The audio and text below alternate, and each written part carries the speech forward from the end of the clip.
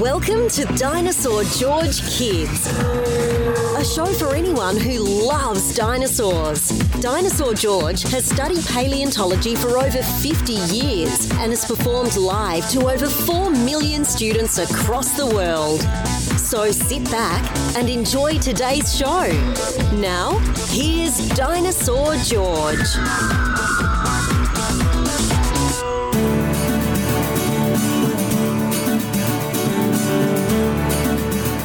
Hey there, future paleontologists. How are all my little dinosaur hunters doing? I hope you're doing great. I hope you're having a great summer, if it's summer where you are. And if it's winter where you are, I hope you're having a great winter. I'm Dinosaur George. Welcome to the Dinosaur George Kids Podcast, a podcast that is designed for anyone of any age who likes dinosaurs. The only rules I have for my podcast is it has to be friendly, you have to be nice, and you have to have good manners if you are going to be lucky enough to be on it. So before we get into today's feature creature, we now have had over 78,000 downloads of my podcast, and we are now heard in 95 countries around the world. That's just hard to imagine. 95 different countries in the world, there are people listening to this podcast. Wherever you are, anywhere in the world, you are always welcome, and I really appreciate that you are listening to the podcast. I want to do a couple of quick shout outs. This first one goes to a young man named Colton.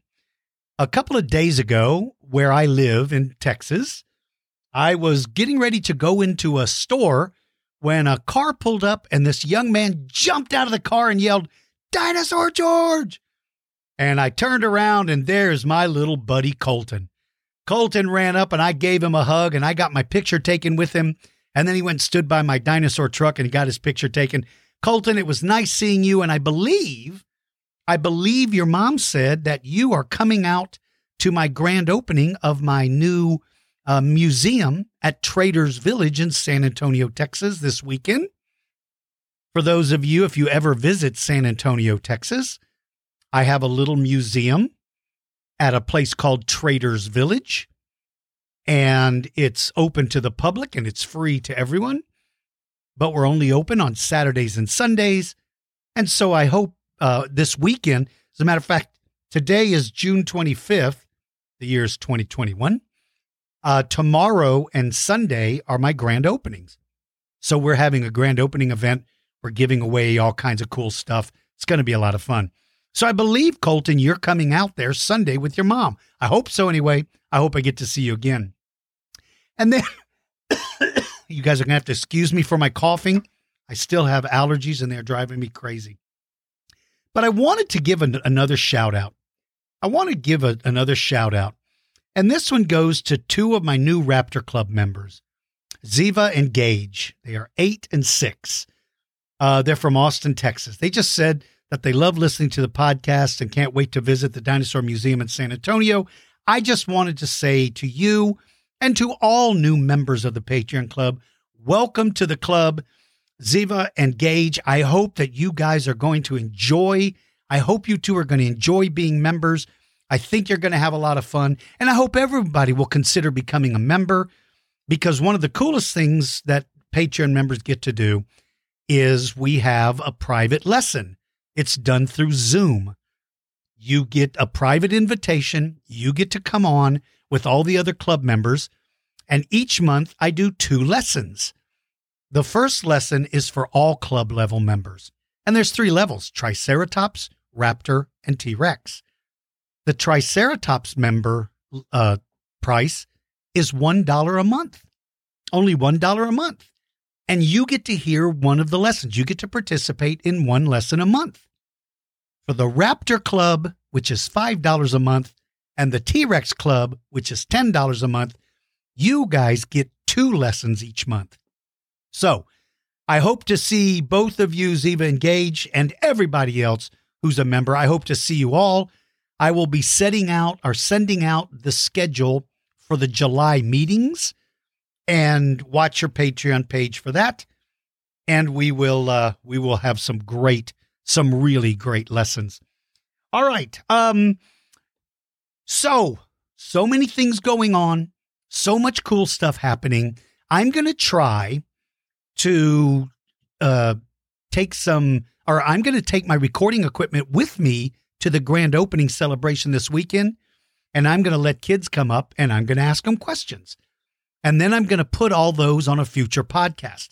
So you'll be able to hear dozens and dozens of kids that all get to ask a dinosaur question, and I'm going to record them and put them on a future podcast. All right. The feature creature this time is one of the dinosaurs. I should have done this one a long time ago because it's cool. Let's get into it. It's time for our Feature Creature segment. If you would like to suggest a creature, go to the Dinosaur George Kids podcast page at dinosaurgeorge.com or post your suggestion on the Dinosaur George Kids Facebook group page. Now, here is your feature creature.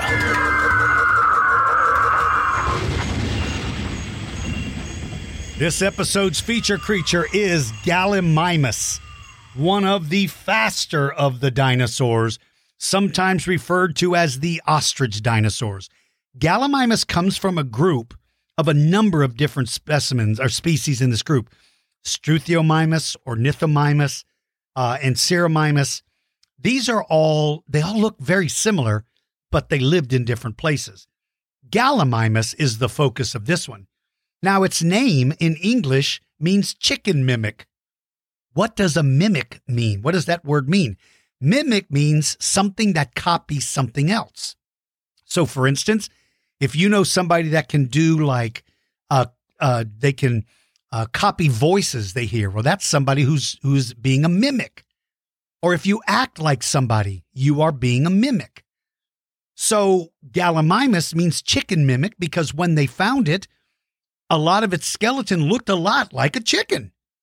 Now, Gallimimus is way bigger than a chicken.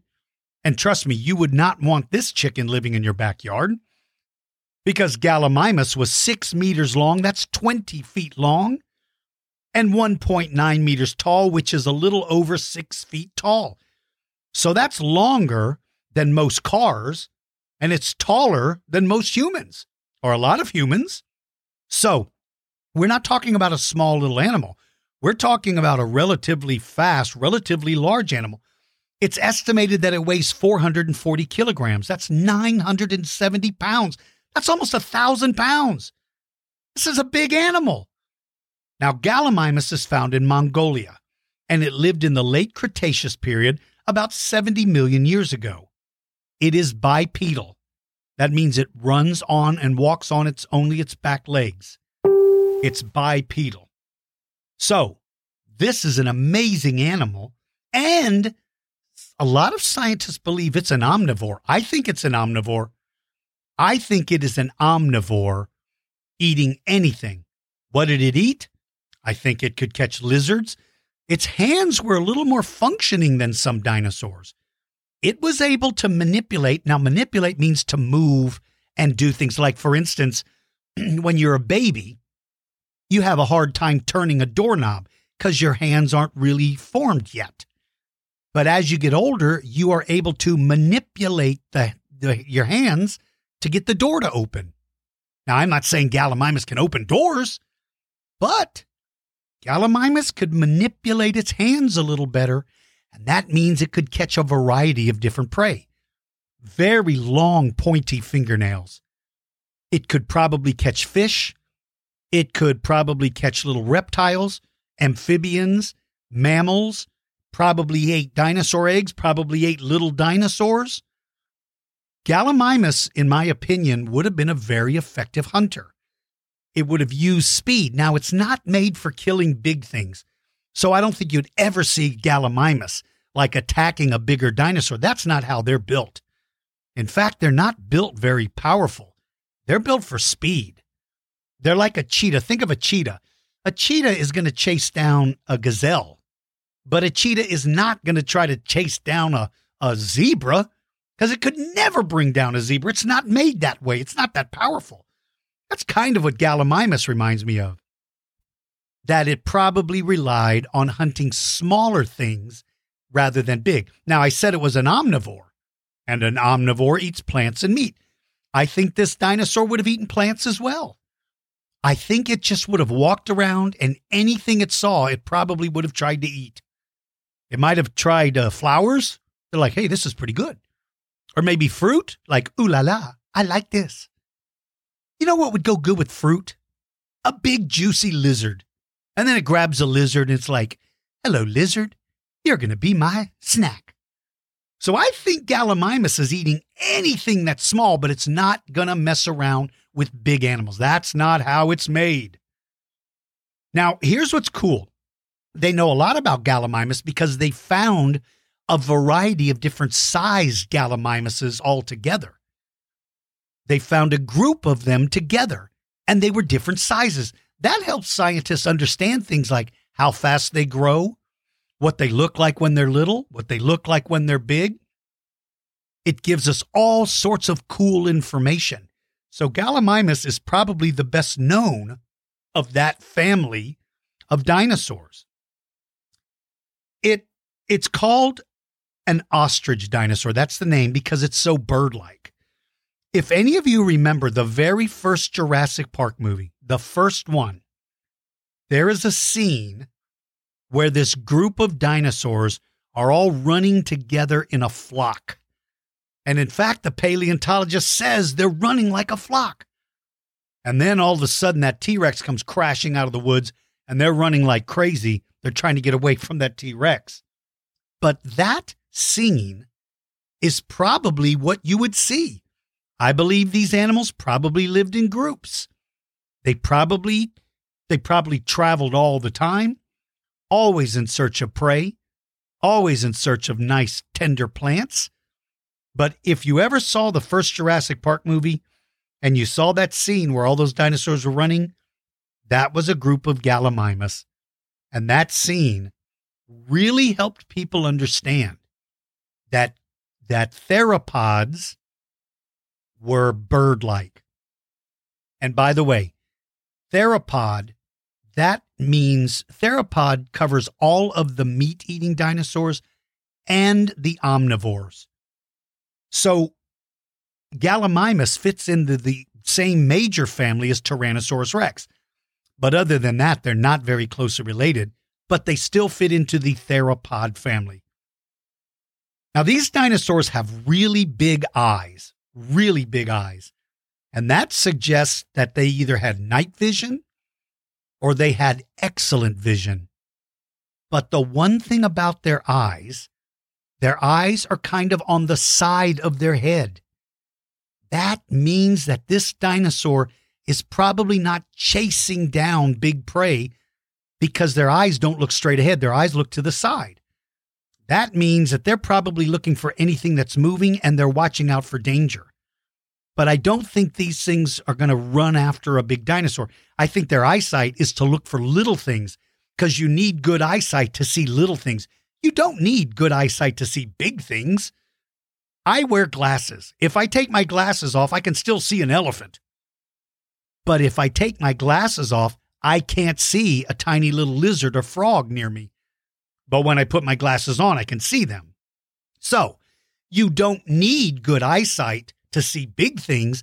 That's why I believe Gallimimus is hunting little things. And that's why I think it has such good eyesight.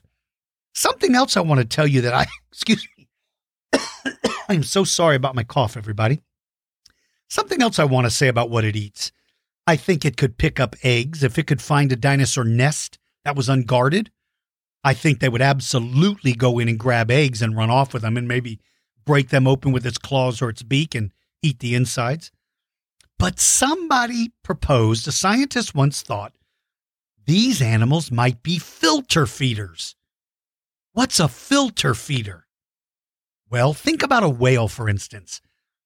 Baleen whales have these little brush-looking things in their mouth. They're not teeth, they're brushes. And what they do is they open their mouth and a whole bunch of water goes in.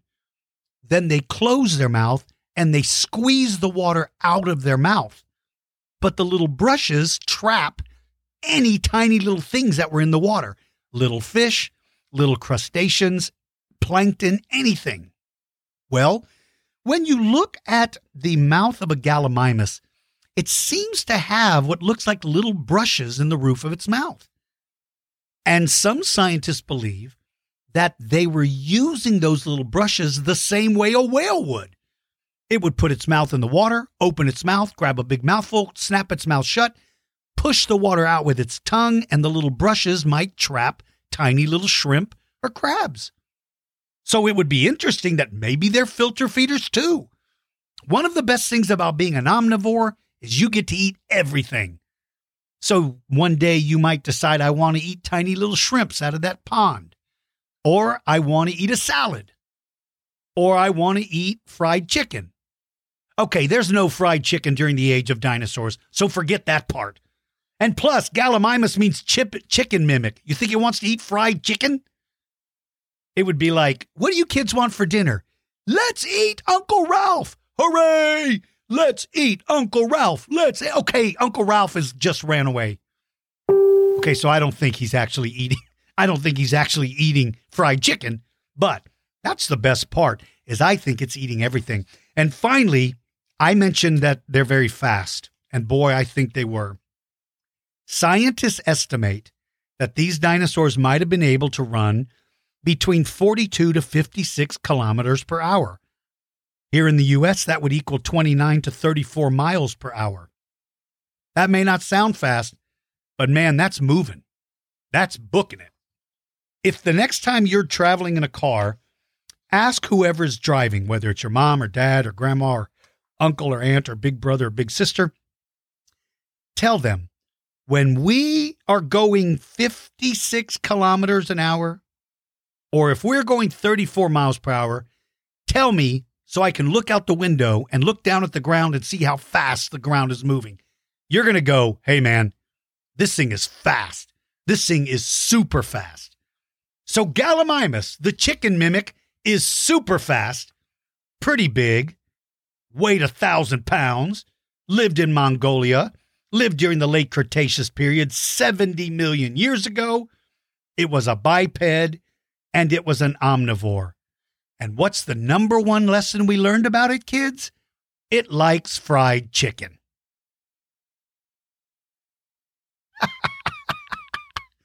It doesn't like fried chicken. All right, let's take a commercial break. And when we come back, I'm going to answer some Dinosaur George questions. Become a member of the Dinosaur George Patreon Club and join the fun. We offer different club levels, each with their own set of benefits. Private lessons, new discoveries, behind-the-scene access, and much more are all part of being a club member. Visit dinosaurgeorge.com and sign up today. All right, I'm going to jump onto my email, and I'm going to read some of the questions that were sent to me from some of the listeners. But first, I want to answer questions that were submitted by my Patreon Club members, because you always get priority. This first one comes from Desmond. Said, hi, I'm Desmond. I live in Toronto, and I'm 5 years old. I am very excited to be a Velociraptor member, and I love my replica claw. Awesome. Glad you got it. Yeah, if you join the Raptor Club, you get a replica Velociraptor claw in the mail. And if you're a T-Rex member, you get a Raptor claw and a T-Rex tooth replica. So Desmond says, do dinosaurs regrow their killing claw if they lose it in battle? Thank you very much. Whoa. Nice question, Desmond. The claw on the foot of a raptor is made of two parts. The inside, which we call the core, C-O-R-E, core, and then the outside, which is the nail. That's the fingernail. Now, if it breaks the fingernail covering, that will grow back. But if it breaks the actual claw off, it will not grow back. It's like your finger, Desmond. You can break your fingernail and your fingernails will grow back. But if your whole finger breaks off, you won't grow another finger. So these dinosaurs had to be very careful about how they use their claws, because if they broke their claw, they could be in big trouble. It's a great question. All right. My very good buddy, Noah. Noah, who is one of the original Patreon Club members. He was one of the first. Noah said, something has always confused me how sauropods get enough food to fuel their body. What a brilliant observation. Their heads are tiny. How could a sauropod eat enough food in a day to supply its body. There's two ways this happens, Noah. One is the fact that they do not chew their food in their mouth. Sauropods only use their mouth to grab the leaves and swallow them. They do not chew them. Their teeth are not made for chewing. Their teeth actually look more like a rake or a comb or a spoon. All they do is strip the leaves off the trees and swallow them. So number one, they're not spending any time. That was me chewing. And no, I was not chewing Gallimimus, by the way, because I would be an herbivore right now, because we're talking about sauropods. So they don't waste any time chewing. And number two, Noah, when you look at the size of the brain of a sauropod, when we sleep, it's to help our brains recover from all the things that were going on. Humans have to have a certain amount of sleep so we can kind of clear our heads and wake up the next day refreshed. But when your brain is the size of your thumb, you don't have to do that much. I believe, Noah, that sauropods may have stayed awake maybe 20 hours every day or 23 hours a day and maybe only sleep for 1 hour or so. So that means they can feed both during the day and at night. They're eating all the time. And that's how I think they were able to get enough food into their body to fuel that giant machine. Great question.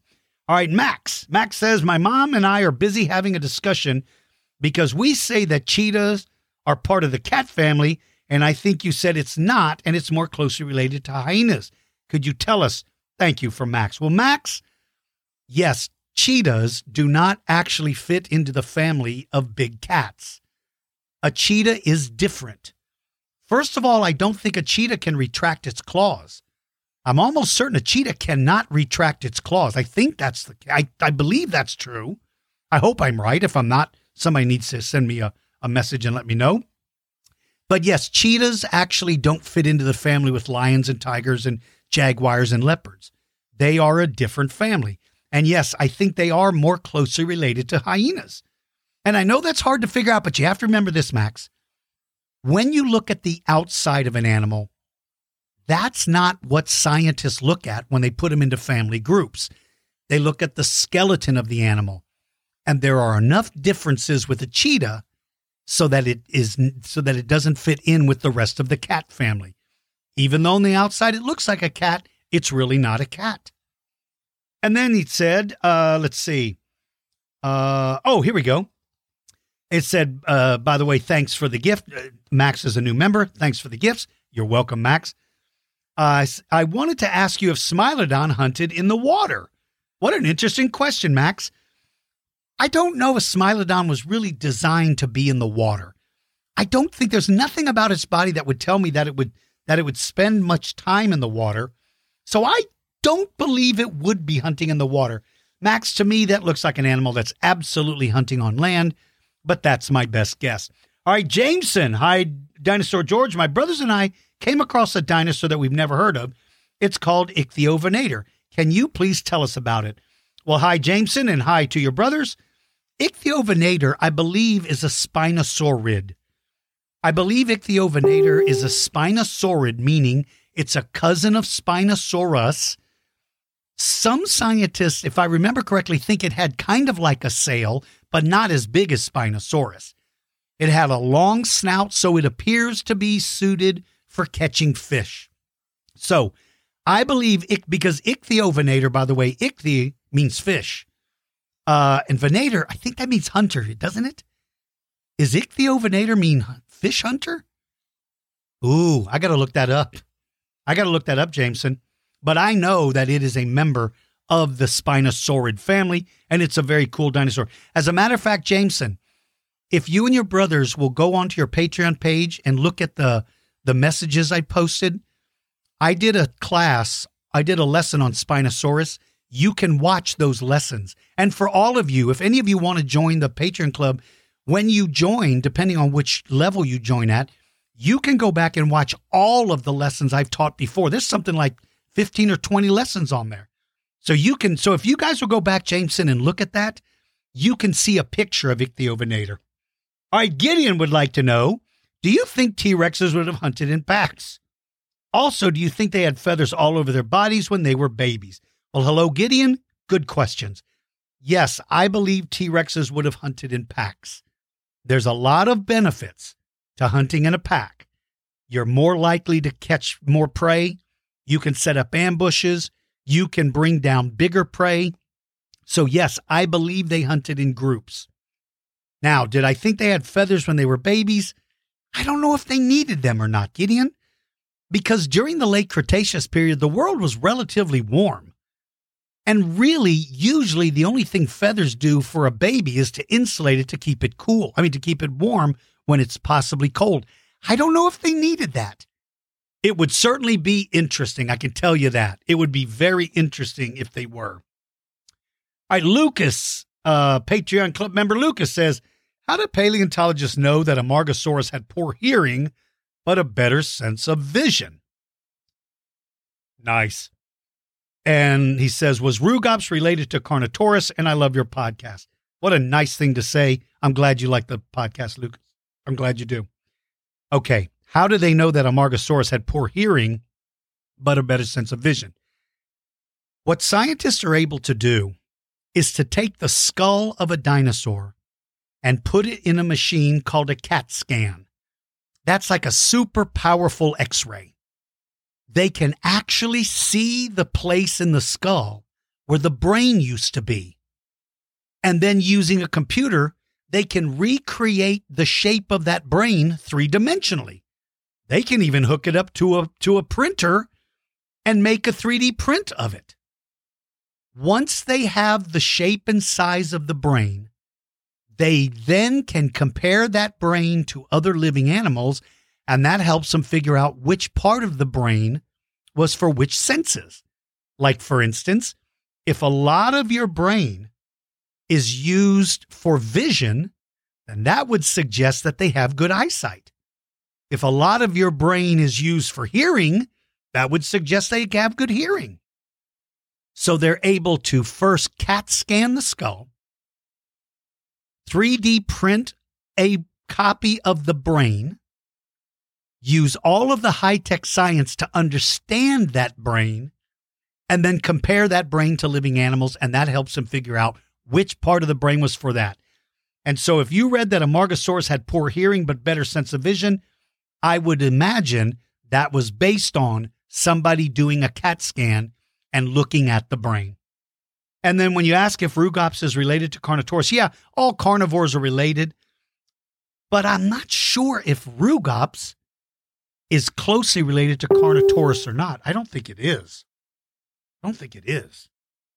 I don't think so, Lucas, but I'm glad you like the podcast. And then finally, my new member, Kamal. I am 10 years old from Ireland. Hello, my little friend from Ireland. My mother's side of the family are all from Ireland, and one of the dreams I have is to go back to Ireland and go look around. If I'm coming, Kamal, I hope you and your family will be my tour guide. Kamal says, I am a new Tyrannosaurus level member. Welcome to the club, my little friend. I'm looking forward to some lessons. I hope you do. I have many questions like, where does Irritator get its name? Okay, Irritator is a really cool story. Irritator is also a Spinosaurid. It's related to Ichthyovenator, and it's related to Spinosaurus. How did it get its name? Okay, here's the story. A group of paleontologists were contacted by a farmer who found some bones on his property. The farmer tried to dig the bones up himself, and he broke a lot of them. And that made the paleontologist so mad, so irritated. The word irritate means to aggravate or make mad. The paleontologist was so irritated, they named the dinosaur Irritator. That's how mad they were that they broke the bones up when they tried to dig it up themselves. How crazy is that? How crazy is that? And then Kamal says, big fan. I would love to be interviewed someday. You know, Kamal, excuse me again, everybody. Kamal, by being a Tyrannosaurus Rex member, your name automatically goes on the wheel And in our next meeting, I'll spin the wheel and we'll see whose name it lands on. And I hope one day it lands on yours as well. Okay, and then let's see. Okay, let's do this. Let me take another break so I can take a drink, so maybe I won't keep coughing. While I'm gone, here's something to think about. I hope you might consider having me do a private lesson on your birthday or for any group that you belong to. Hey, kids! You can have a private virtual lesson with Dinosaur George. Have him speak at your birthday party or have a lesson just for you. Lessons last 45 minutes and are available to all countries and time zones. Visit our store at dinosaurgeorge.com and order your own private lesson today. All right, let's see if my voice holds out. Now I'm going to go into my email and I'm going to read some of the questions that were sent through our Dinosaur George Kids podcast page. And if you want to go to that page, you just go to dinosaurgeorge.com, click on the Dinosaur George Kids podcast page. It's on the home page. And there's a form that you can fill out and submit. And if your question is chosen, and we choose them by random choice, yours will be read. So let's start. This first question comes from Malcolm, who is 6 years old and lives in New Hampshire. Malcolm wants to know if I can do a podcast on Bajatosaurus and Deinonychus. Well, Deinonychus is definitely on the list, Malcolm. I can't believe I haven't done it yet because I love Deinonychus. It's really my second favorite dinosaur. So yes, my friend, I will definitely do Deinonychus, and then I will try to do Bajatosaurus as well. All right. This next question is from, looks like, I think it's just pronounced Yos, J-O-S. I think it's Yos, age 8, who lives in New York City. Yos asks, what covers the club of an ankylosaurus's tail? What a great question. That's called, my gosh, my mind just went blank. Keratin. I can't believe I forgot that. Keratin. It's what our fingernails are made of. Keratin, but it was very, very thick. Very, very powerful. And that's what covered. Now, the underside, the part inside is bone, solid bone. But it is keratin that covers that club. All right, Phoenix, age 8 from San Antonio. What kind of dinosaurs were in Texas? A bunch, Phoenix. A bunch. There was Acrocanthosaurus, Iguanodon, Deinonychus. Let me think who else. Who else? Oh my gosh, there's so many. Protohadros. Oh man. Stegosaurus. Who else? Coeloceratops, probably. Homalocephaly, I think. No, not homalocephaly. Oh my gosh, I can't remember all of them. And there's so many of them. There is a book called Lone Star Dinosaurs. You need to buy that book or find it online. It lists all the Texas dinosaurs, and there was a bunch. I just can't believe my mind just went blank. I suddenly forgot all of them. Tenontosaurus is one. Pawpawsaurus is one. Alamosaurus. Paluxosaurus. So many of them. Great question. All right, let's go. Let's see. I'm just going to go down there. Here's Graham, who's 4 years old from Houston, Texas. Graham says, my favorite dinosaurs are Indoraptor and T-Rex. I love your podcast. Dad says he listens daily. Thank you, Dad. Thank you for letting him listen. I'm glad that Graham is listening, and I hope he's learning some cool stuff. So Graham wants to know, why do T-Rexes hunt with their mouth? And why are T-Rex's arms so tiny? Well, first of all, they hunt with their mouth, Graham, because their arms are tiny. And if they have little arms, they can't use them to catch. So T-Rexes figured out that they were better at running up and grabbing things with their mouth instead of using their arms. So over time, their arms got smaller and smaller and smaller, but their heads got bigger and bigger and bigger. There's a lot of animals that only hunt with their mouth. Sharks, wolves, snakes, lizards. These animals only hunt with their mouth. Crocodiles, and they do a good job. So Tyrannosaurus's arms kept getting smaller because it stopped using them to catch their dinner. If you have something on your body that you don't use, it just keeps getting smaller and smaller. So T-Rex's arms were little because it didn't use them anymore. But its head kept getting bigger, and that's what it used to hunt.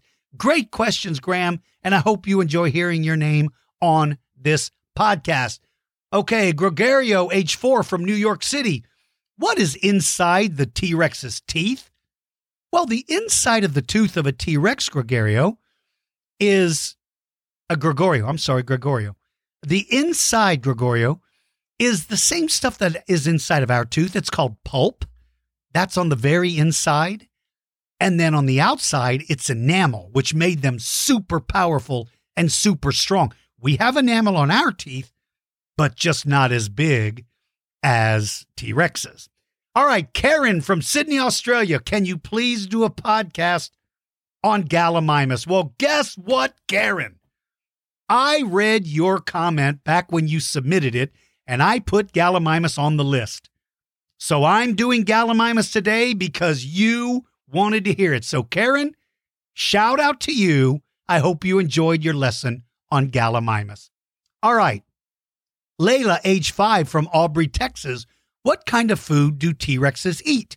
Well, hello, Layla. They ate pizza, corn dogs, chicken nuggets, hamburgers, French fries, and waffles. All right. I think I made every one of those up. Let me back up. They ate meat. They ate anything they could catch, Layla. They ate anything they could catch. No, they did not eat waffles. No, they did not eat French fries. But they did eat anything they could catch. They were big. They were probably hungry a lot. And they needed a lot of food. All right, my little buddy Oliver from Sydney, Australia, can you please do a podcast on Oviraptor? That's another good suggestion. That's a good one, Oliver. I'll try to add that one to the list. Okay, let's see. This is from Elliot, who's age 6, who lives in Yorkshire, United Kingdom. Elliot is a brand new T-Rex member. Thank you for my tooth and claw. I love them and use them to shred the envelope. Nice. Nicely done. Elliot says, I know the smallest sauropod you were talking about in the Carcharodontosaurus podcast. Is it Megasaurus? Yes, that's the one, Elliot. What Elliot is talking about is while I was teaching our lesson on Carcharodontosauruses, I could not remember the name of the little sauropod. And Elliot reminded me it's Megasaurus. Thank you very much. And then let's see. Elliot says, can I please do a who would win? As a matter of fact, let me see, Elliot. I think I wrote yours down.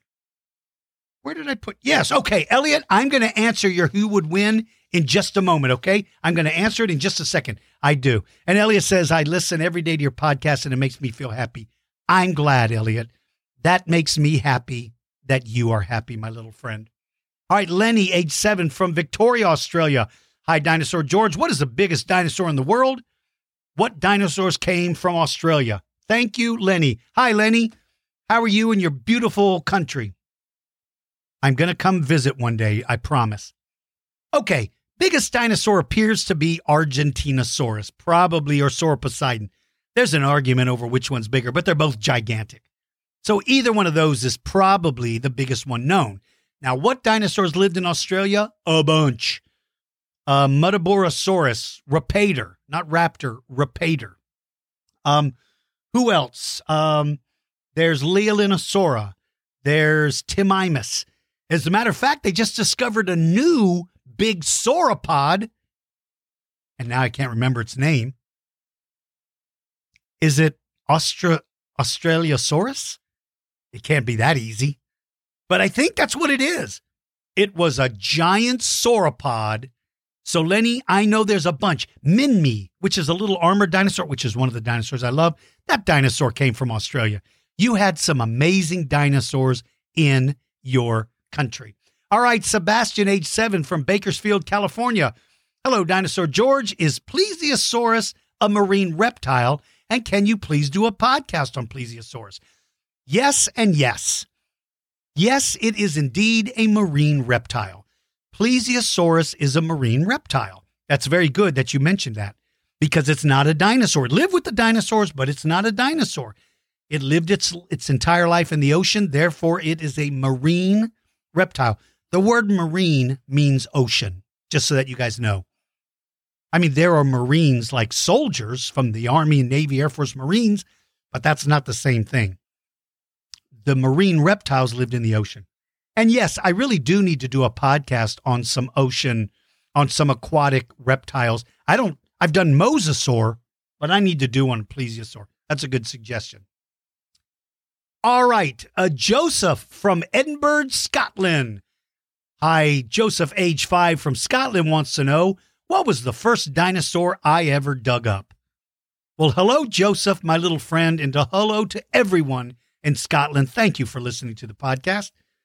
The first dinosaur bone I ever found was the tailbone of an Allosaurus.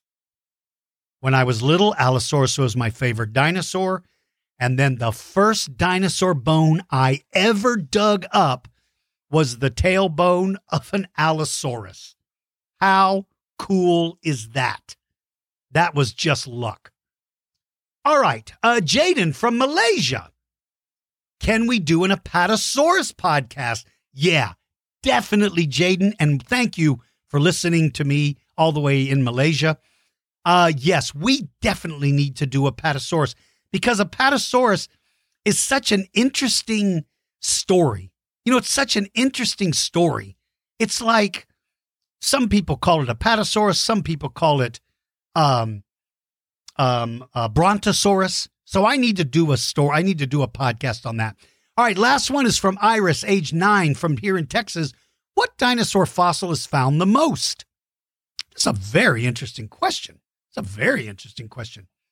Okay. The dinosaur that is found the most, or the bone fossil that's found the most from a dinosaur, probably the teeth from Edmontosaurus or from any hadrosaur.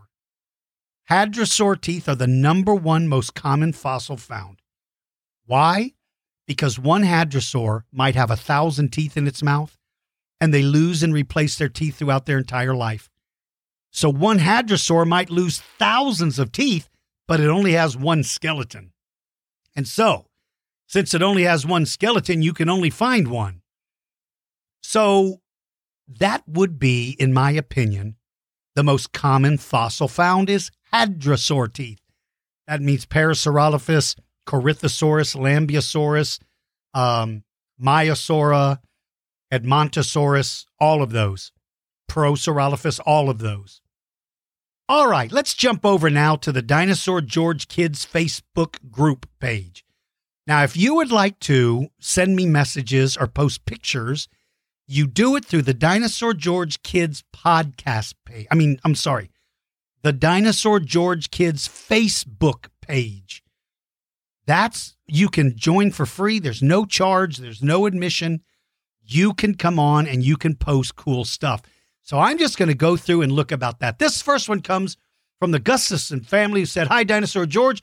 We have been learning all about dinosaurs for the last month and finished making our own paper mache volcanoes. We thankfully found your podcast when searching for dinosaur resources, and the kiddos are obsessed. JR, Eloise, and Max. Well, you three, thank you for sharing the videos of your volcanoes, and I love your volcanoes. They look awesome, and I love the scenes where you set them up. So your volcanoes are awesome, and I see them working. How cool is that? Mom and Dad, thank you for posting that picture. We loved it."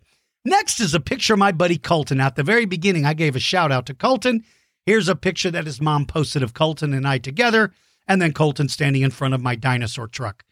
Great seeing you, buddy, and I hope I do see you Sunday out at Traders Village. Next comes, this is Peyton, little Peyton Raptor. I have so much fun with Peyton Raptor. Dinosaur George, thank you for making her day. I laughed out loud when you asked her if her parents were feeding her rocks. I said that because Peyton's front teeth fell out. So I asked if Mom was giving her rocks to eat. Peyton did such a great job, and she's so much fun. And by the way, Peyton, if you hear this podcast, I want you to remember, child, I won the contest. Nobody said camel. I was the only one who got it right. All right, let's see. Harris sent an amazing picture of a dinosaur taco. This is amazing. It's a taco that's made to look like a stegosaurus. That is super crazy cool. Then JW posted some really cool pictures of 2 Tyrannosaur toys, and you have to guess which one is T-Rex. JW, is it B? Is A Daspletosaurus? Or is that Tarbosaurus? I don't know, but they're great. Okay, Charlotosaurus had dino chicken nuggets for lunch and arranged the herbivores eating veggies and the carnivores hunting. She also drew a picture of a T-Rex eating Dinosaur George. Wait a minute! You little stinker! You little stinker! Here I was all excited about your dinner, and there's a picture of me being eaten by a T-Rex. Oh, you naughty little kid! Charlotosaurus, I love your drawing. Thank you for letting me get eaten by a T-Rex, you little stinker. That's great. I love that very much. All right, what else have we got? Here we go. Hi, Dinosaur George. I recently went to the shops and I found a dinosaur that I thought was Gastonia, but I saw later in the catalog that it's actually Anamantarx. Is this dinosaur a Gastonia or Anamantarx, and how can you tell? I also have been pressing my dinosaurs into Play-Doh in order to make fossil footprints. This is from Zachary, who's 4 years old from Sydney, Australia. Zachary, I love that idea. I love that. He's got Play-Doh, and he's using his dinosaur toys to make footprints and to make what looks like skeletons laying in there. That's great. And for Zachary, here's the difference between Anamantarx and Gastonia. Gastonia has more flat plates along its sides that are bigger than Anamantarx. That's the difference between them. Plus, Gastonia also has spikes in the center of its back, not just down the side. Okay, hey, this is a great picture, by the way. This is great. This picture is from Agnes. Agnes posted a picture of my mind just went blank. Okay, this is crazy. Platypus. Wow. I kept wanting to say Platybelodon, which is an elephant. I could see the name in my head, but I kept wanting to say Platybelodon. That's why I was hesitating. It's a platypus, but it's a very good point. If you saw the skull of a platypus and you had no idea what it was, if you asked an artist to draw a picture, it might draw some alien-looking thing because it didn't know what a platypus looked like. This is a very good point because scientists can see skeletons and they have to guess at what the animal looked like on the outside. And sometimes we guess wrong. And speaking about Agnes, her and her brother Ernest went to the Dinosaur Discovery exhibit in Woodland Park, Seattle, Washington. And she asked, why is Allosaurus my favorite dinosaur? Well, the reason why I like Allosaurus the most, Agnes, is when I was little, Santa Claus brought me some dinosaur toys one Christmas. And in that bag of toys was an Allosaurus that looked way cooler than all the other dinosaur toys.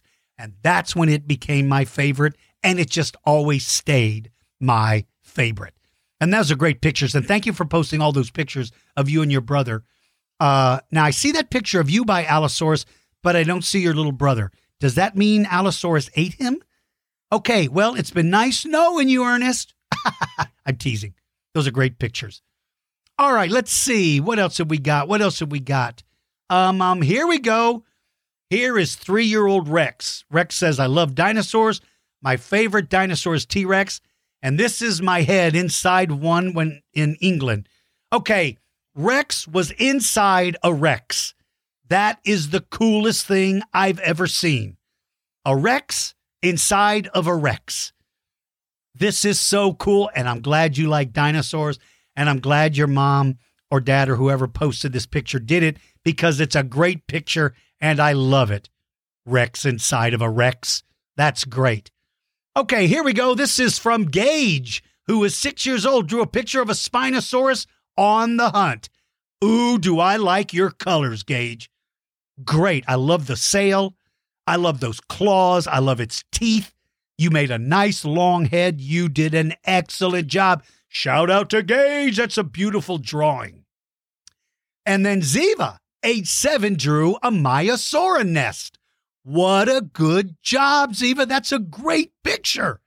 That's an excellent picture. So proud. And then Byron, who's 6 years old, would like you to show this drawing of a fight between Therizinosaurus and T-Rex. Who do I think would win? Whoa, that's a good drawing, buddy. I don't know if T-Rex is going to mess with something with claws that big. I'm going to think Therizinosaurus is going to win that battle. And then Charlotte made a video. Let me see if I can play this video. See if you guys can hear it.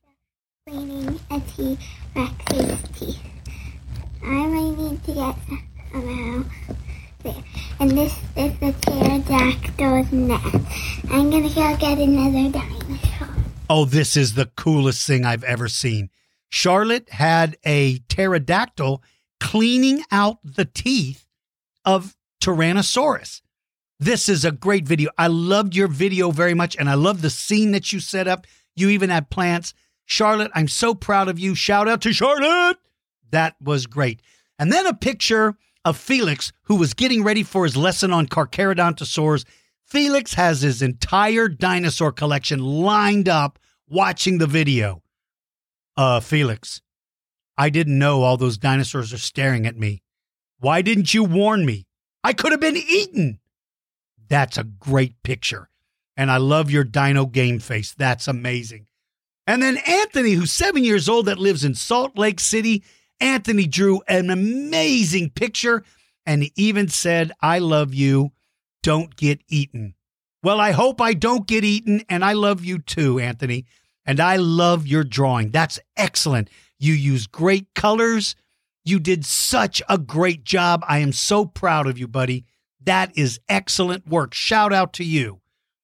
And then it looks like your sister Abby, who's 10 years old, drew a Spinosaurus. And, hey, wait a minute. Am I riding on the back of a Spinosaurus? I'm riding on the back of a Spinosaurus. What kind of a kid makes me ride around on a Spinosaurus? Okay, Abby, that's really cool. I love that very much. And then Abby also did a Plesiosaurus. Am I still on its back? Okay, good. I have a scuba suit on. I was going to say, how am I supposed to hold my breath the whole time? This is great. These are great. I love them very much. And then Amelia, who is 7 years old, sent an amazing picture of Dinosaur George is riding on a plesiosaur, and I don't get eaten. Okay, I better not get eaten, you little stinker. I love your drawings. You guys were amazing. Those are great. Thank you for not letting me get eaten, by the way. All right, Mighad. We visited the Hagenbeck Animal Park in Hamburg, Germany. Hey, great picture of you right in front of a Stegosaurus. And is that a Ceratosaurus? Or it's a Ceratosaurus attacking it? Oh, Mighad, I love this picture of you. This is great, buddy. That is great, and I hope you had a good time. All right, and then Alexis. Now, Alexis works for me. Alexis is the lady that handles all of our social media.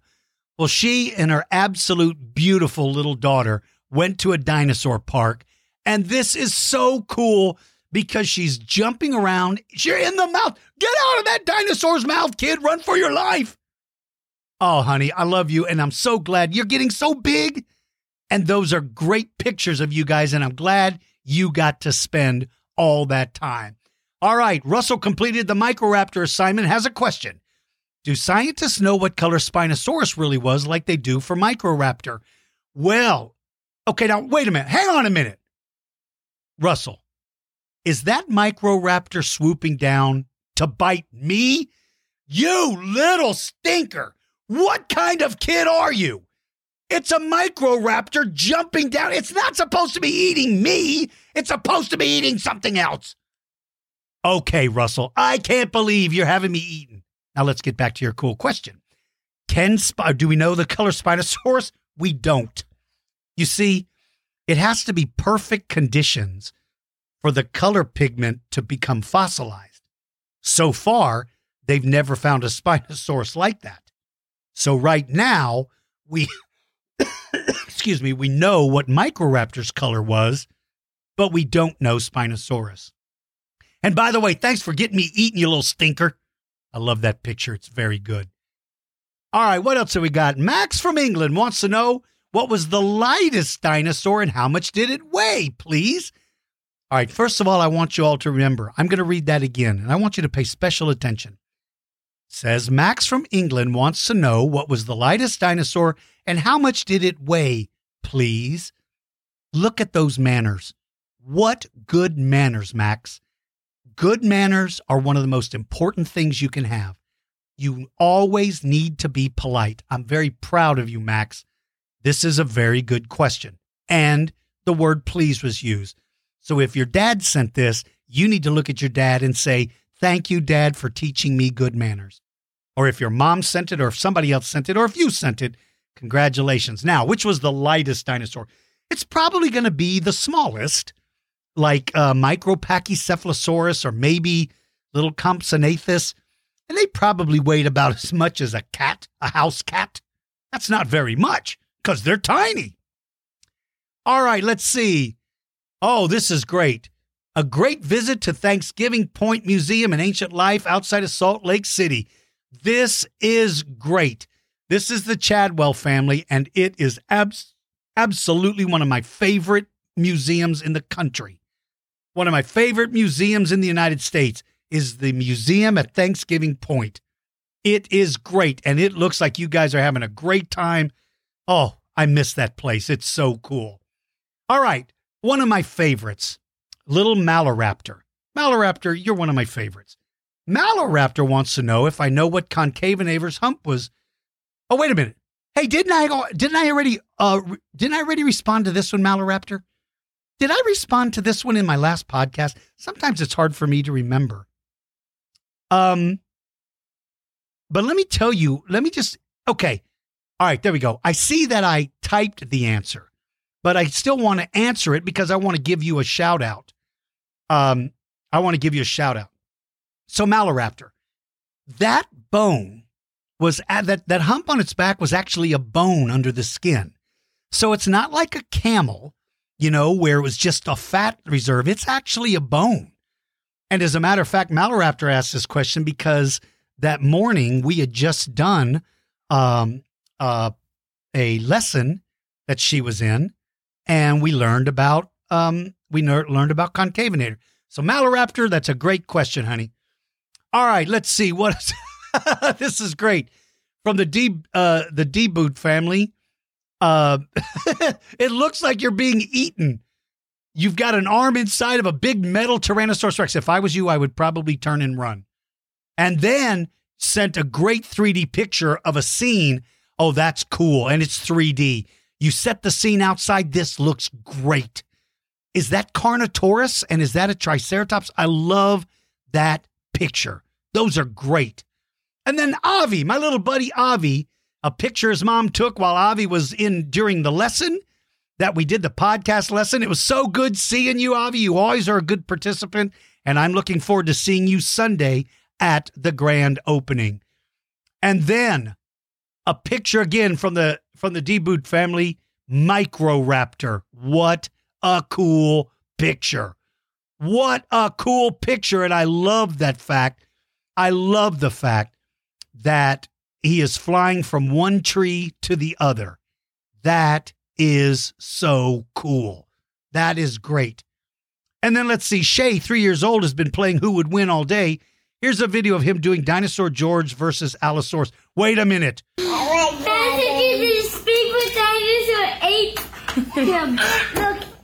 You little stinker. You made Allosaurus, my favorite dinosaur, eat me? Oh, you naughty little kid. That was hilarious, and I love that very much. That was great. All right, Malcolm, age 6, sent a great Carnotaurus picture of a Carnotaurus in the forest. I love that picture. I like those horns. You gave it a nice long tail and little tiny arms, and I'm very proud of you. Very, very proud of you. And then here is, oh, this is so cool. This is Joshua and Lucas, who were on one of the lessons. And I am so glad that you guys are enjoying yourself. I'm glad you're laughing. I'm glad you're having a good time. Joshua and Lucas, shout out to you too. Very good. And then my buddy Rhodey wants to know if I can do a podcast on dire wolves. Yeah, that's a good one, Rhodey. I need to do a podcast on dire wolves. Absolutely. All right, my friends, I think I got everything. I think the only one I didn't get, there's two of them. Let's see. This is from Luke, who's 4 years old. I just listened to your T-Rex episode for the 23rd time. I got so excited when you talked about dinosaur PJs because my little brother and I are wearing ours too. Thank you so much for your podcast. Well, Luke, you and your little brother look great. You look like a Lucasaurus, and your little brother looks like a Shrimposaurus. You guys look great. Oh, and by the way, Maloraptor sent me a picture of a gigantic rhino, which is huge. This thing is Paraceratherium, and I need to do a lesson on Paraceratherium. All right, my friends, we're going to jump real quick over to the Who Would Win segment, and then I'm going to play an interview, and that's going to wrap it up. So let's get over to Who Would Win? What if two different prehistoric creatures fought? Who would win? T-Rex versus a giant wolf? Raptor versus terror bird? Spinosaurus versus Triceratops? You choose the animals, and Dinosaur George will size them up and pick a winner. Now, get ready. It's time to find out who would win.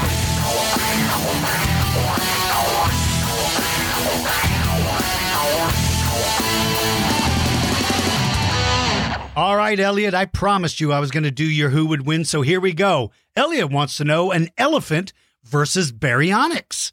This is a good one. This is a good one, Elliot. Wow. Well, Baryonyx obviously has the long mouth with the big teeth and the big hand claws. That's going to be an advantage. But elephants bring the power. Elephants bring the strength. Elephants. Now, if this elephant has tusks, that's really going to make a big difference. But let's say it doesn't have tusks. I think it would still beat a Baryonyx. I think this elephant, here's why. Baryonyx is on 2 legs. The elephant is on 4.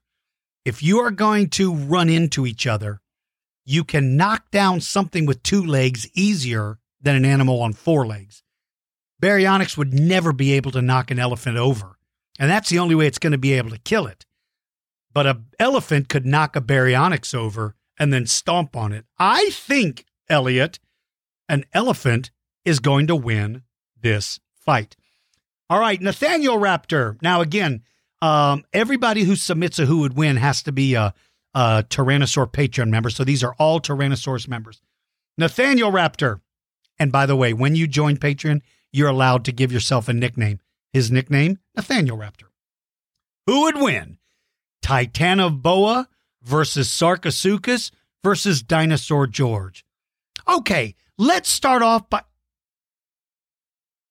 Wait a minute. Let me read those again. Titanoboa versus Sarcosuchus versus Dinosaur George. You stinking kid. Why would you put me in the ring with a giant crocodile and a giant snake? How am I supposed to survive? Do you really think my underarm stink bombs are going to work against 2 giants like this? No. Here's what has to happen. Sarcosuchus attacks Titanoboa. Meanwhile, I jump out of the ring, get on a motorcycle, and ride to safety. Thank you very much. I am the victor because the other 2 ate each other. I won the battle, and I didn't even have to use my stink bombs. What do you think of that, my friend? All right. This is from Lucas. Hi, Dinosaur George. This is Lucas. How are you doing? I'm doing well, buddy. I have a Who Would Win. Who would win between Rugops and a Margosaurus? Whoa! I like this one. Now, Margosaurus definitely has the spines, which would help. But Rugops is a pretty powerful dinosaur. He's a big meat eater, considered one of the uglier meat eaters. I don't know why. I think he's cute. But I also think warthogs are cute, so what does that mean? So, I think in this particular case, even though Amargasaurus has that whip-like tail and those spikes, Rugops, I think, is going to win. Amargasaurus is not very large. I think Rugops would win this battle, but that's a very, very good question. I like that very much. All right, Zane, who is 6, says who would win? Compsognathus versus Allosaurus. Well, my friend Zane, Compies have the speed. Compies have the agility. Allosaurus has the power. If Allosaurus can ever get his jaws on a Compy new name would be Chicken Nugget, because Allosaurus would eat it like a chicken nugget. Now, I don't know if Allosaurus could even ever catch a Compy, but here's the problem. Even though he can't catch it, even though he probably can't catch a Compy, even if he did, even if a Compy kept attacking and attacking and attacking, I don't think that the Compy could even do any damage. So I'm going to say that if Allosaurus ever gets his chompers, or maybe even his foot, he could step on him. Okay, let's see. This one is from Ravi. I'm age 8. His brother, Avanish and Ravi are both members of the T-Rex Club. Welcome to the club, boys. Welcome to the club. I really like your podcast, and we're so excited that Dad signed us up. Well, thank you, Dad, for doing that. That was very kind of you. And boys, please make sure that you tell your dad thank you for signing you up. So we have a who would win. Ankylosaurus versus Euoplocephalus versus Archaea and and a Minmi. Oh, Ankylosaurus, Euoplocephalus, Archaea, and Minmi. Who would win? Well, Ravi, Ankylosaurus has the size. It has the strength. Even though Euoplocephalus is pretty big. Now, poor little Minmi. And I don't know who Archaea is. I'm going to have to look that up. I don't know who that is. But I'm assuming because all of your choices are all ankylosaurids, I'm guessing he's probably an ankylosaurid. Maybe so. Well, of all of these, though, Ankylosaurus is way heavier, way more powerful than the others. Poor little Minmi wouldn't stand a chance because he really doesn't have that many good weapons. Euoplocephalus might stay in there blow for a little while, but I don't know how long that would last. And here's the last one. This is Aminash. I just turned 6 years old. I really love your podcast. I was hoping you'd answer my who would win. Well, how am I not going to do it with such a nice comment that you like my podcast? So, of course, I'm going to read yours. Here it is. Who would win? A pack of velociraptors versus Sonic the Hedgehog versus Lloyd from Ninjago. Thanks for your show and your work. My grandmother's from San Antonio. We think it's cool that she lives where I live. Well, I think that's cool too, Avinash, right? Right. I hope one day you come to visit her and then I'll get to meet you. Okay. Pack of velociraptors versus Sonic the Hedgehog versus Lloyd from Ninjago. Okay, I don't know who Lloyd is, so I can't even guess. But I do know who Sonic the Hedgehog is because Sonic the Hedgehog is from my age. So Sonic the Hedgehog is way faster than a pack of velociraptors. Yes, they've got their deadly weapons. Yes, they've got speed. But Sonic is too fast, and the poor velociraptors would fall over from trying to chase that speed demon. The fight goes to Sonic the Hedgehog.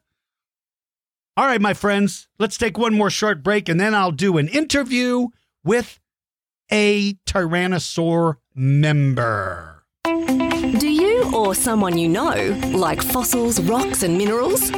Our web store is filled with amazing crystals, geodes, real fossils and replica dinosaur claws, teeth and more.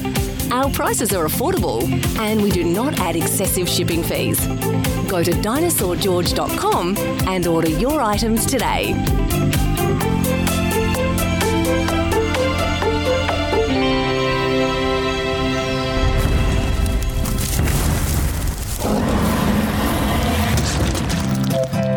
Would you like to be interviewed on a future podcast episode?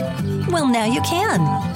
Become a Tyrannosaurus member of our Patreon club, and you might be chosen for an interview with Dinosaur George. Visit dinosaurgeorge.com to join the club. And now, let's meet a Tyrannosaurus Club member. All right, one of the best parts about being a T-Rex member is we have a wheel that we spin, and it has the name of every T-Rex member on it. And the wheel spins, and if it lands on your name, you are the lucky one to be interviewed. Well, this time, it landed on Mr. Hudson. Hudson, how are you doing, my friend? Were you excited when your name came up? Yeah. Very cool. I saw the Hadrosaur lesson. Oh, you did? Yeah, that's right. We did the Hadrosaur lesson when your name came up. Yeah, that was so cool. And that wheel goes slower and slower, and it's like, is it gonna make it? Is it gonna get there? Landed on Hudson. You're like, oh yeah, baby. Make that noise. Oh, I have to add noises. If you don't have those cool noises, life is very boring. So I have to do noises like, woohoo. So that's the law. I'm required to make, those are called science noises, Hudson. You didn't know that? So whenever you're learning science, you have to make those noises. Like when you tell your mom, Mom, I discovered how long a T-Rex is. Ready? Woohoo! And she'll go, what was that? Those are the science noises I'm supposed to make. So Hudson, how old are you, my friend? How old are you, buddy? 7. 7 years old. Do you still live at home or do you have your own apartment? At home. Oh, okay. Well, I didn't think you should move out when you're 7, but what do I know, right? It's a different world. So do you have brothers and sisters at home? No. So you are it. They made you and they stopped at perfection. That's right, baby. All right. So now I can see you, but nobody else can. But behind you, I see a piano. And you and I were talking a little while ago. So you were learning how to play the piano, right? Yeah. That's so cool. I started to learn when I was younger, but then I didn't. And I regret it because I wish I knew how to play. Does anybody else know how to play the piano in your house? My mom. Really? My dad doesn't. Well, what are we going to do with him? I'm trying to teach him, though. Yeah. Well, those dads are so hard to teach. You can't teach them nothing. Well, I'm glad that your mom knows how to play the piano. Is your mom teaching you or do you get lessons? I get a lesson. Nice. She's learning, so. Oh, very cool. Well, I really regret. There's 3 things that I regret, Hudson, when I was younger. I wish I would have learned how to play the piano. I wish I would have learned how to type because I type with 2 fingers. I don't type very well. And the third is I wish I would have learned Spanish. So maybe I'll have to learn one of those things. Maybe you can teach me how to play the piano. Does that sound like a plan? I would sound beautiful. I would sit down at the piano. That's what my piano would sound like. That's a terrible piano. That was the worst. That was the worst imitation of a piano I've ever heard. So Hudson, what? I'm the one that did it. Yeah, but it sounded beautiful to me. But you were laughing, so I assumed you didn't think it was beautiful. I thought it was beautiful. Doesn't that sound like a beautiful song?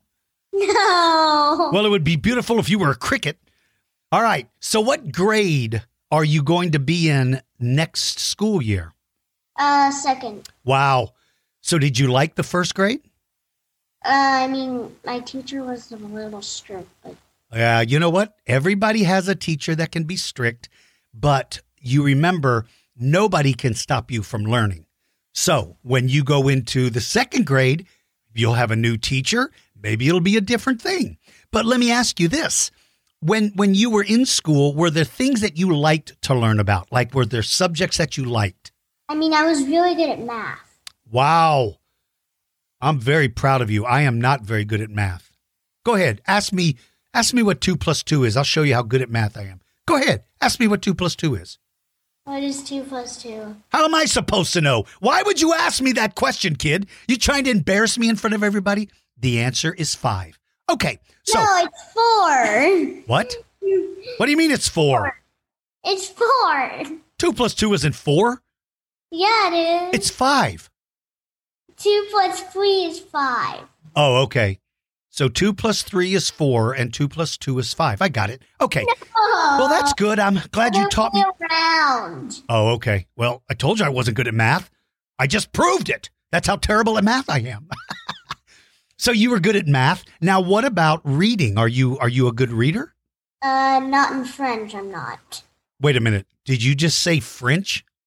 Yeah. So you're learning how to read French? Yeah. So I asked you if you're a good reader, and your answer is, well, not when I'm reading French. Well, Mr. Smarty Pants, I can't read. Well, okay, you want to know how much French I know? Here are the words I know in French. French fries, French toast, and that's all I know. Those are the 2 words that I know in French. French fries, French toast. What do you think of that? See, I can speak French. Not actual words. Those are the words I know. Okay, first you're making fun of me about my math, and now you're complaining about my French? I mean, seriously, child, why are you so hard? Why are you so rough on me? What did I do to deserve this? Because it's not even French. Oh, well, I thought it was French. All right, so let's talk about dinosaurs. Do you have a favorite kind of dinosaur? Utah Raptor. Whoa, why do you like him or her? Because you told me he was the most vicious one. Yeah, I do believe that. I still believe that. Hudson, I think when you look at the claws and you look at the weapons on its feet and the teeth and the body, that's a very dangerous dinosaur. I would not want to be around a Utah Raptor, especially a pack of them. Why do you think a pack would be dangerous? Because they can surround you and they can jump up. Very good. So do you think when Utah Raptor is hunting little things, do you think it hunts in a pack or do you think it hunts by itself? I think it hunts. If it's a medium thing, it might be 3. There's small, maybe 2. Yeah, I think that's right. So when you're hunting a big thing, of course, having a bunch of friends helps because you can bring it down. But even when you're hunting small animals, it would help to have one other in the group because you can set up an ambush, right? Or you can chase them into the other one or whatever you want to do. Yeah, that would be cool. So you like Utah Raptor. Have you ever been to Utah before? Yeah, I went to a museum in Utah. Did you go to the museum at Thanksgiving Point? Yeah, Museum of Ancient Life. That is, in my opinion, one of the best museums in the country. I loved it. Now, did you see those 2 fighting T-Rexes? Yeah, they were fighting over in Montosaurus. That's what it was. I kept thinking it was a Triceratops. I was there in 2007, so it's been a long time since I went. So when you walked into that museum, Hudson... Right next to T-Rex was, I think, a Triceratops and a Utah Raptor. Oh, there you go. There you go. That's right. I remember that. So when you first went in, if I remember correctly, it was sort of like you were walking over the water, like it had the trilobites and stuff. Is that still there? We saw a Gorgosaurus. Oh, whoa. Nice. They may have changed it up. Now, did they still have the mammoth skeleton with all the humans around it? Yeah, they still have that. That's cool. And what about that giant megalodon head? Yeah, that one they still had. That's cool. And let's see, I think they had I know they had a long neck dinosaur. Was it Seismosaurus or Supersaurus? Was it one of those? I think it was the Plesiosaurus, but I'm not sure which one. Nice. Very nice. And they had one other thing, and I don't know if they still have it, but it was like a thing that had water running through it and sand, and it would bury fossils and you would dig them up. Do you know what I mean? Was that? Yeah. But the water wasn't running through it. Oh, what a rip. It was just buried and we had to dig them up. Oh, that's cool. Did you find any cool stuff? I think I found a Therizinosaurus, but Nice. I'm not really sure. But yeah. Because we didn't really dig it all up. Right. One other thing I want to ask you about that museum. When I was there. But we know it. We saw a Stegosaurus. Oh, you did see a Stego. What about Ceratosaurus? Was there a little Ceratosaurus in there? He's the meat eater with the blade on his nose and 2 horns over his eyes. I'm not even sure what that is. Yeah, I think I saw one. Well, while we were at that museum, they told us there was little Gnomes. Gnomes! Oh, did you find any of them? No. The only reason why I found them, because they have gnomes hidden all over the museum. I used to have a television show on the History Channel called Jurassic Fight Club. And we went there one night to film. So we got to be there when nobody else was there. And one of the people working there walked around and showed me all the gnomes. That's the only reason why I could find any of them. I couldn't find any of the gnomes. So you got to see a Utah raptor. That's pretty cool. It was a replica because people could like jump up and touch it. So. Oh, right. Yeah, they have to do a replica. Did they have one of those rooms where they were working on fossils? Did they still have that? Do you remember? Yeah. But there was also like in that room, there was like a picture of what it would be like if they're like in the field and with like their cabins. Right. That's cool. Would you like to go out and dig up a dinosaur? Yeah, I would, but like I know it could take like years, months. Oh, yeah. Especially if it's big. But sometimes you can go out and you can find like a tooth just laying on the ground. You're like, I found a tooth. Oh, yeah, baby. What's that? Or dino tracks. Oh, sure. Oh, yeah. You can see dino tracks as well. Absolutely. So I'm going to ask you the question. If you could travel back in time to see a dinosaur, who would you want to see? I don't really know much plant eaters, but like I think I would do more like Mysaur, but like Edmontosaurus. You'd like to see Edmontosaurus? Hey, that would be cool. I wonder what they sounded like. Yeah, I feel like Parasaurolophus kind of sounded like. That was pretty good. I can do a Parasaurolophus noise. You want me to do it? Yeah. Okay, that was terrible. Oh, that was quite beautiful. Thank you very much. Wasn't that beautiful? It actually sounded like a Parasaurolophus. Okay, let me do another one then. This will be better. The second one sounded like a fart. Well, it was. So thank you so much for calling that out in front of everybody. Well, those noises are maybe what the hadrosaurs sounded like. There's no way to know for certain, but that could be the way they sounded. I would like to go back and see them. How come you don't want to go back and see a Utah raptor? Because it's a meat eater. So are you made of meat? Yeah, you're made of meat. I'm made of popcorn and Dr. Pepper. That's what I'm made of, child. So you might be meat, but I smell and taste like popcorn. Every living thing except plants is made out of meat. I'm made of popcorn. I just told you I'm made of popcorn. Don't you think I am? That's all I eat. Popcorn. So I'm made of popcorn. But you're still meat. Oh, okay. So you don't want to see a Utah raptor because you're made of meat. Yeah. That's pretty smart, kid. That's pretty good. So, other than dinosaurs, do you like some of the other animals that existed a long time ago, like either the fish or the prehistoric mammals? Is there anything else that you find interesting? I mean, I like the pterosaurs. I feel like the Dimorphodon, like the pterosaurs, a Dimorphodon in there. Nice. I happen to have a picture of a Dimorphodon.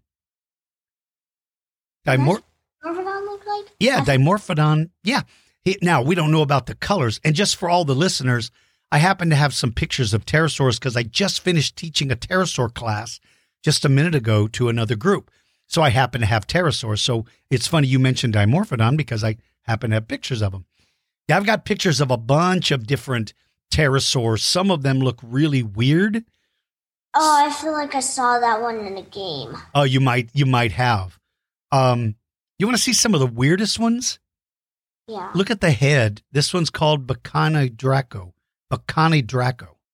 Oh, I saw that before. It's one of like, I don't think that's more weird than Dimorphodon. Yeah, I think you're right. Have you ever seen one called Nyctosaurus? Oh, no, I haven't seen that one. Yeah, that is the weirdest thing. I have no idea why it has such a weird head. And then there's one called to Puxara that also has a very weird head. So pterosaurs are cool. So why do you like pterosaurs? Why do you like them? I mean, they could have they're like meat eaters. They can like fly and grab stuff. Oh, nice. You're right. Yeah, the mystery with pterosaurs, did they like swoop down like a bird to catch fish, or did they catch insects, or did they eat lizards? I feel like they can catch anything they can find and anything they can get in their beaks. Yeah, that's very good. That's a very good description because that's probably correct. Now, for plants. Yeah, exactly. And I wonder if there were any plant-eating pterosaurs. I doubt it. Yeah, I don't think anybody's ever found one before.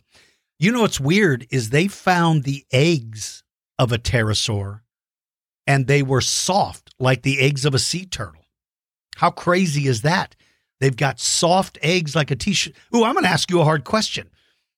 Why didn't they have an egg with a shell like a bird egg? How come they had soft eggs? Can you guess? So they couldn't break its elastic, so it would pop back. Hey, that's very good. That's very good. Also, think about how much an egg would weigh if it had a big shell. So it would be hard for the pterosaur to fly, right? If it had a bunch of eggs inside of her, she would have a hard time flying with all that extra weight. That's pretty good, man. Well, I like pterosaurs. I think they're interesting. What about sea animals? Do you like any of the ancient sea creatures? My favorite is Tylosaur. Whoa. Man, that's a brute. Tylosaurus is a brute. I love that thing too. Did you ever know that it has a second row of teeth inside of its throat? Yeah, isn't that the same with Mosasaurus?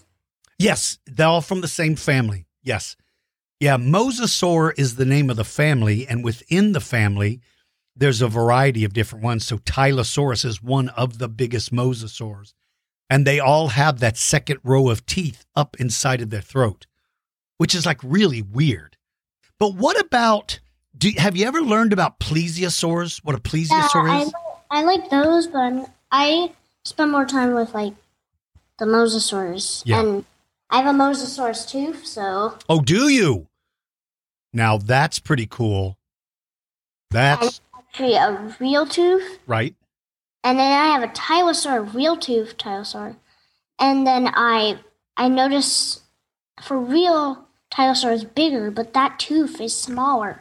Ah, but remember, the way Tylosaurus's teeth are, the farther back into the jaw you go, the smaller they become. So you could have a tooth from the corner of an adult's mouth, and it's going to look small. But if you had a tooth from the front of the mouth, it would be gigantic. Or if it was a baby. And that's possible. Absolutely, that's possible. So yeah, one of the things that's hard when you're a paleontologist is when you find fossils, sometimes they can be misleading. For instance, I have a Tyrannosaurus Rex tooth that is ginormous, but I also have a T-Rex tooth that's tiny. Well, they're from the same dinosaur. It's just the big one is from the front of its mouth and the little one is from the corner of its mouth. But if you show them to people, people might think, oh, one's an adult and one's a baby. No, same thing. So that's what makes paleontology fun, but also very confusing. Yeah. All right, so what about other animals, not prehistoric animals? What about animals that are alive today? Do you have any interest in some of them? I mean, my favorite of all of them is the anaconda. Nice. Not just that, I think it's actually the biggest snake in the world. Right, yeah. The something python. Yeah, is it reticulated python? Yeah, I think it was that one. Yeah, those are amazing. So what about Titanoboa? Did you study that one at all? I mean, I wasn't, I wanted to know, how big that thing is. Right. It's, if I understand the size, it's about as long, almost as long as a Tyrannosaurus Rex. Now, it couldn't eat a T-Rex because it couldn't open its mouth that wide. I don't even know how long a T-Rex is. About 42 to maybe 44 feet long, something like that. I think Titanoboa was 39 or 40 feet long. I think. I can't remember all the sizes, but I know it's big. 40 miles would be like... Okay, 40 miles would be gigantic. If it was 40 miles long, it could eat half the world. I don't think it's going to eat half the world. But that would be fun. And speaking of fun, what kind of stuff do you like to do, or what are you going to do this summer? Do you have any plans? I'm going to go to Yosemite. No, that's nice. That's cool. And this is actually my first time. Really? Oh, man, you're going to love it. Now, I know I've done, but like... That's cool. Now, don't get eaten by a bear. And El Capitan or something like that. Yeah, El Capitan. That's so cool. That's pretty neat. Well, remember to wear a bear repellent. What you do is you catch a skunk and you rub it all over you, and then you'll stink so bad that the bear doesn't want to mess with you. Yeah, but then you smell yourself. Oh, yeah, but it's better than being eaten by a bear. So make sure to tell your mom, hey, Mom, the next time you're at the grocery store, would you pick up a live skunk? Because I'm going to need to rub it all over me before we go to Yosemite. You act like you don't believe me. You don't think that's a good idea? I think it's just the pepper thing that... Oh, so you're going to put salt and pepper on you like a steak? No! You spray it at the bear. Oh, that's right. You spray a skunk at a bear. So you hold the skunk under your arm and you squeeze him like an accordion. You spray the pepper. Oh, you put salt and pepper on a bear. What does it taste like when you put salt and pepper on it? Do you eat the bear then? No. Well, you've got me so confused. I don't even know what's going on anymore. Eyes. Oh, okay. All right. Now that makes better sense. Okay, good. Well, I hope you have a good time because I went to Yosemite when I was really young and I don't remember that much about it. But I do remember to this day, my brothers and sisters still talk about it. It was like the coolest thing ever. Now, when you go to places like that, do you camp in a tent or do you stay in a lodge? What do you do? In Yosemite, I think I'm going to stay in a lodge or something. Nice. Camping? Ooh. We're going camping. Nice. Very, very cool. I bet you're going to love it. So remember, when you go camping, what are you going to take with you? A live skunk so that you're protected. So you make sure to find a nice big fat skunk to... Car. Oh, okay. Think of the car. Well, yeah, but still, I mean, it's better than being eaten by a bear, right? Salt and pepper. That's right. Salt and Pepperosaurus. Maybe we'll name a dinosaur after that. All right, Mr. Hudson, let me ask you, do you like the Patreon club? Do you like being in the club? I mean, I didn't watch any, much of the recorded lessons? But, I watched part of the Hadrosaur lesson, but, Nice. Yeah, the Hadrosaurs are interesting, especially because of the strange shapes. I tried the meat eater lesson, but, I was, talking about, other things and not meat eaters. For a while, you were not talking about meat eaters, so... Well, I can promise you the meat eater lesson is about meat eaters. What we just did one on Carcharodontosaurids, and in fact, I think I'm getting ready to put that lesson up. You'll get it on your Patreon page, so you can watch that. Those are some pretty interesting meat eaters. Carcharodontosaurids are very strange, and they're huge. They were bigger than Tyrannosaurus Rex. Isn't Mapusaurus in that family? Attaboy, that's exactly right. Mapusaurus is.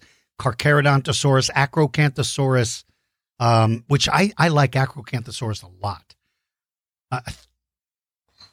I feel like Gorgosaurus was kind of a little fast, kind of like Allosaurus. Yeah, Gorgosaurus is a tyrannosaur, so he's going to fit in the family with T-Rex. Yeah, so the way it worked is the Carcharodontosaurus. Well, first there was the Allosauruses, then came the Carcharodontosauruses, and then the Tyrannosaurs.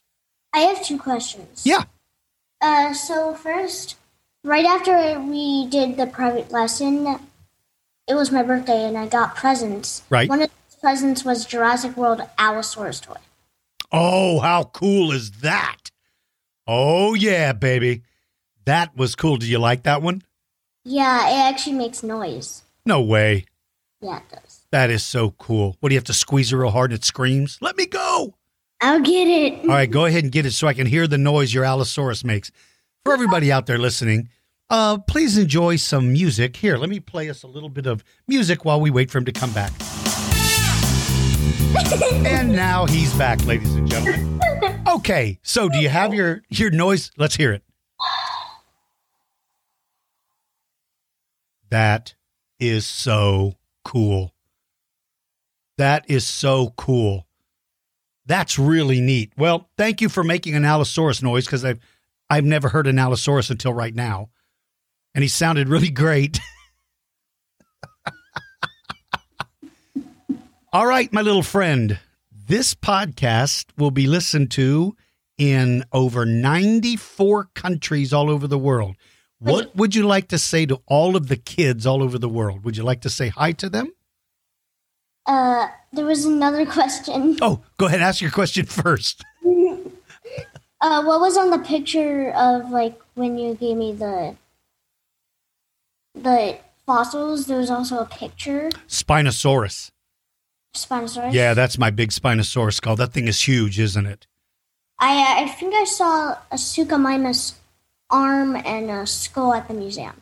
Yeah, you may have. That's true. Yeah, Spinosaurus skulls, there's not very many of them in the United States. I don't even know what museums have them. I know I do, but I don't know anybody else. Yeah, your man does. Yeah. Spinosaurus, I love Spinosaurus. I mean, it's such a big dinosaur. It's a big fish eater, but it's still amazing. Yeah, I would eat anything its mouth can get on. That's exactly right. I mean, that's exactly right. It is such a big animal that it's got to eat as much as it can. What's that? Even if there was like a submarine, Ooh. and he was that big, like bigger than a submarine, he would grab it. Try to eat a submarine? That would give him indigestion. They would shoot a torpedo and it'd come in his stomach and he'd be like, ooh, I feel kind of sick. I thought submarine was kind of spicy. All right, my little friend, say hi to everybody who's listening. Hi. I hope you had fun. Bye. Yeah, now you can say bye to them as well. Hi, bye. Hudson, thank you so much, buddy. I sure enjoyed talking to you. I hope you have a great summer, and I hope you have fun at Yosemite. And make sure, what are you going to take with you? A skunk. All right, my friend. Bye-bye. Thank you, buddy. All right, my friends. I hope you enjoyed today's podcast. If you would like to become a member of the Patreon Club, just go to our website, dinosaurgeorge.com, and you can find the contact there. If you would like to follow us on the Dinosaur George Kids Facebook group page, that's totally free and open to everyone. I hope you all enjoyed today's lesson and interview. If you've got a suggestion for an upcoming podcast, let us know. Until next time, be kind to everyone around you. Be polite to people. Use good manners. And make sure to enjoy every day, because when you're a paleontologist, every day is an adventure. See ya!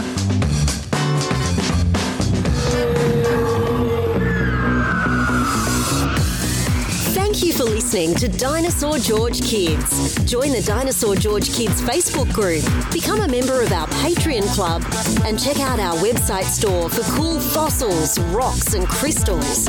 Visit dinosaurgeorge.com for details.